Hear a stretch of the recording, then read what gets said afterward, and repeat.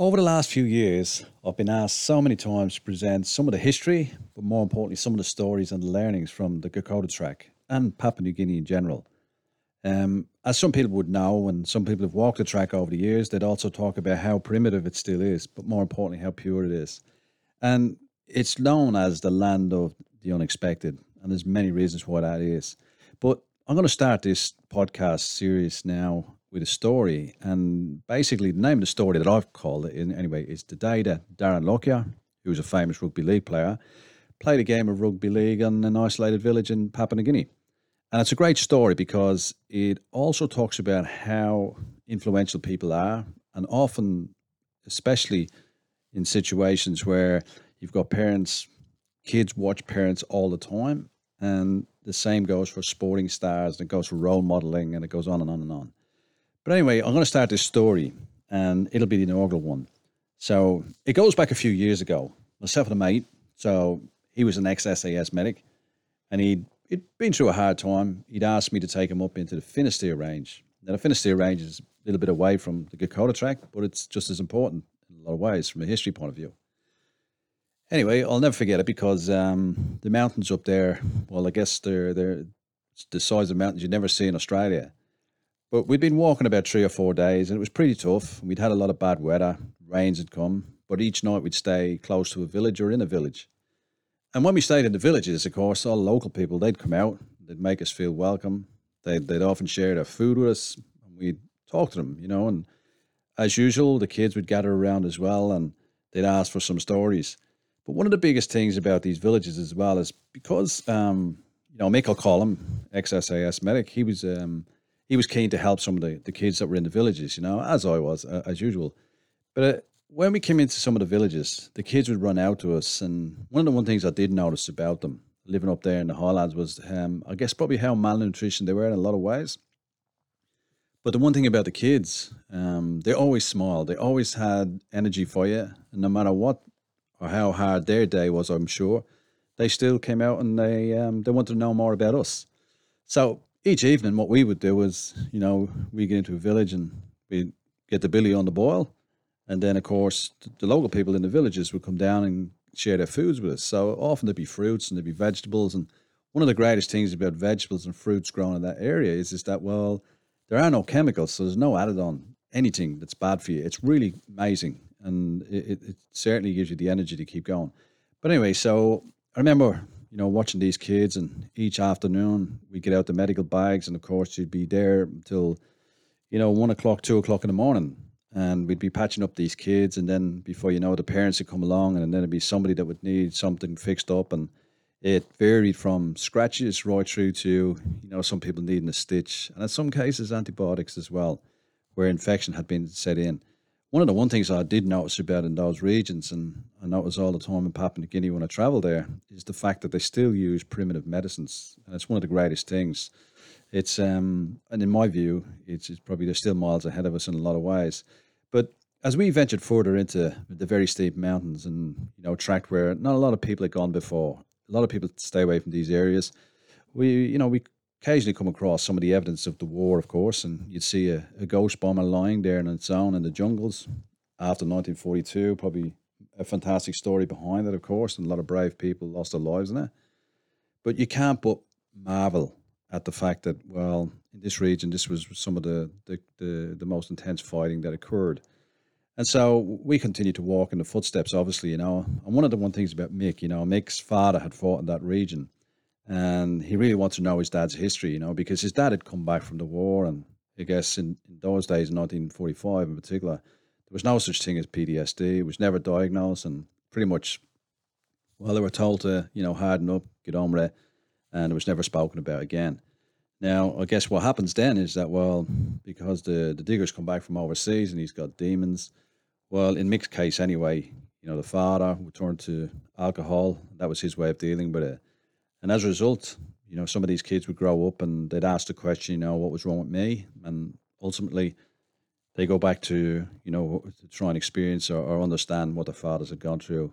And I find that when they do that, walk a mile in their footsteps, they understand, they get to know, and whether it's only a small piece, a big piece, but they get to know some of the puzzles, some of the jigsaw that became their lives as to why their fathers, in some cases, were angry, why at night time they'd hear them shout and scream, and from there it would go on, you know. So it's a quite an interesting journey it is to see this in operation.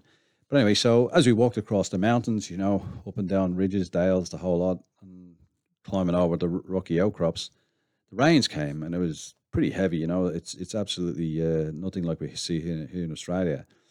But we came down to this little village anyway, you know, and we basically came into the area, and this man came running out to us, and he was the village elder.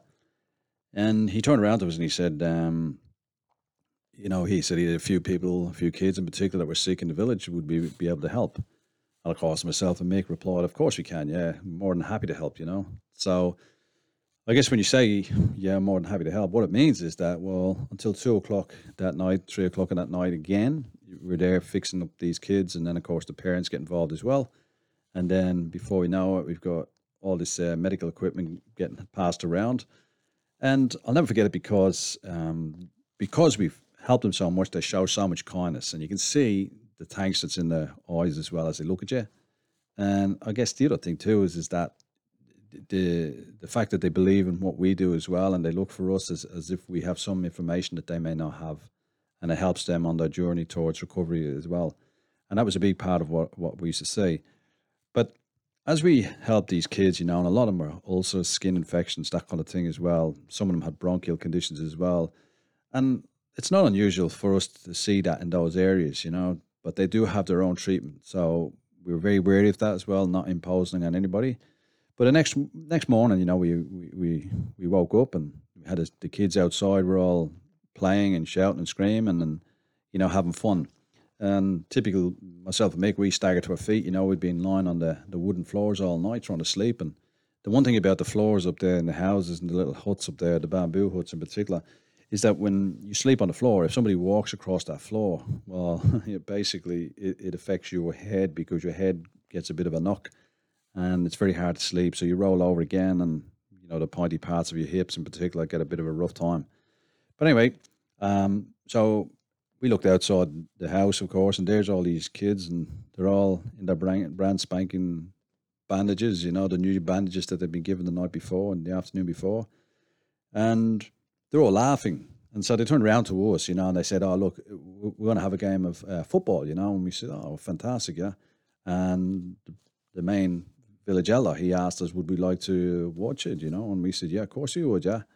And so he said something, and it's a language, a Highland language. It wasn't Motu. So one of the kids went running off, and he came back with a key, and it was a key that opened up this little door to a house.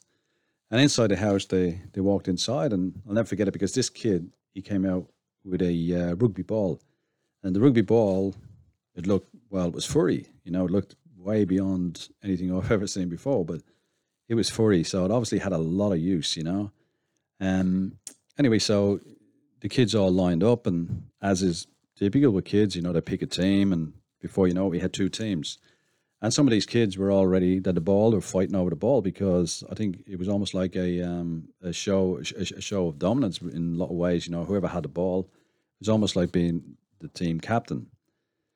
So, anyways, myself and Mick stood there, you know, very little sleep, and we were watching these kids. And again, it's funny how you become energized by seeing the pureness and the innocence of children in action. And the main man turned around to us and he said, "Look, Aidan," he said, "why don't you can start the game if you want.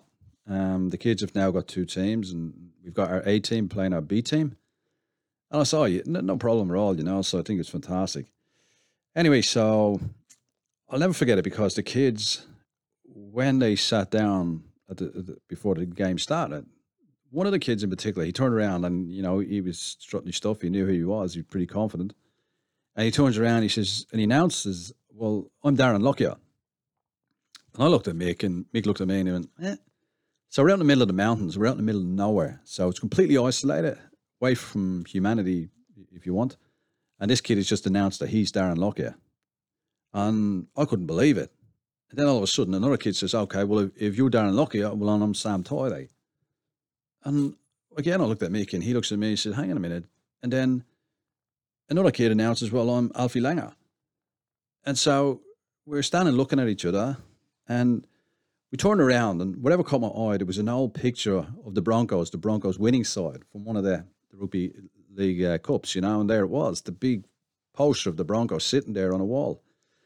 And it was like they're actually naming the players that were sitting in that photograph. And so they were really living it. Just like we used to do when we were kids. You'd often see a game of football and then you replay that game later. And of course, you take on the star of that game and trying to emulate what they had done in the game. It's fantastic to see it. Anyway, so the game is about to start. This little kid's got the ball, the hairy ball, and he's got it under his arm. I guess what we were about to see, and I said to Mick at the time, it's probably one of the greatest rugby league games I've ever seen.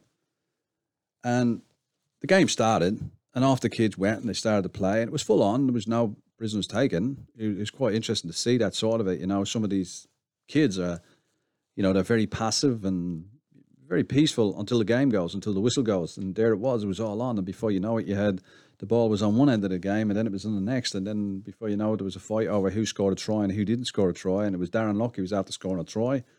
And then Sam Toyle decided, well, it wasn't Darren Lockyer who scored that try. It was actually Alfie Langer. And then before you know it, there was a fight and then there was a little bit of a scrap. There was a war of words. And then they just got on with it again. Then the football went back and forward. And everybody had a fair go. It was great to see it. So we talk about team building. We talk about, the spirit of community. Every single one of them would get a touch on the ball. And that was the way they played the game. Even though within the team, they had some really good players, some really good stars, I'm sure, for their age. But they made sure that everybody had a fair go with the ball. And it was interesting to watch this, So I was thinking to myself, I said to Mick later, saying, it's quite interesting to think that here we are in the middle of nowhere. And then to see the influence that some of our footballers have on these kids in the middle of the highlands in Papua New Guinea. No TV, no telephones, no nothing. So how could they get that message, or how could they get that whole, that role modelling to occur in the middle of the highlands? And then how does that work in Australia when we've got access to TVs and all sorts of communication devices? So what is the message here for the kids? What are we doing? Where the kids get this story? Like they watch it on TV. Another rugby league player gets arrested for something, or he gets done for something, and before you know it, he's a naughty boy. And the messages that our kids must be getting must be huge. And it was only then when I was sitting there watching this game and make that we realised that, and it's thinking it's a very powerful thing, sport and stars and how they become idols to a lot of our kids. Anyway, so this game continued on, and before we know it, we had a winner.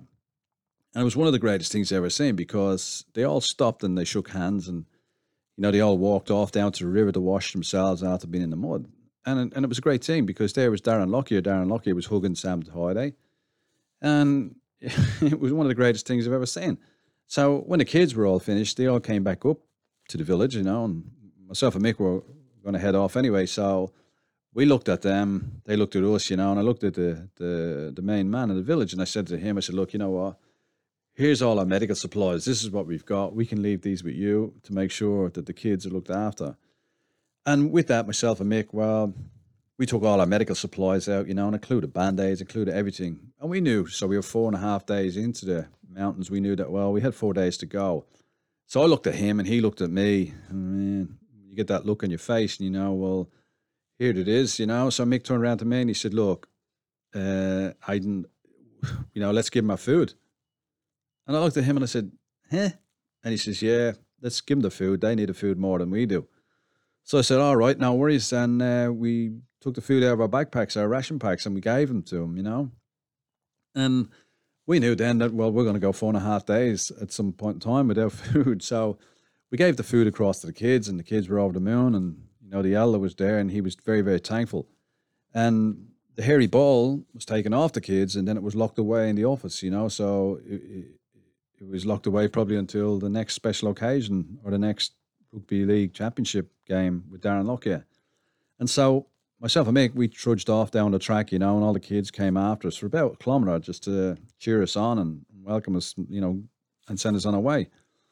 As you're walking, both of us stayed, we stayed silent, because we were still mulling over what we'd just seen the last few days and how simple things can make huge differences to people's lives, especially kids' lives. And it was probably one of the greatest learnings that I've ever had. And I know when I talk to Mick about it, he says the same thing. So we went on our way, and eventually we'd come back down into civilization. And it was only later on that when I actually got to do some team building with the Broncos, and Darren Lockyer was there, and also Sam Tidey and Alfie Langer was there too, and I looked at it and I could understand then, why Darren Lockyer was the great leader that he was. And I was telling him the story later on, of course, and he was blown away with it. But as the Broncos were as well, because, the highlands of Papua New Guinea in the middle of nowhere, you've got a poster sitting on a wall and the influence that they have over the kids in the middle of nowhere. And I guess the lesson around the fire with the Broncos was that, well, your actions are watched all the time by children, and it goes for parents too.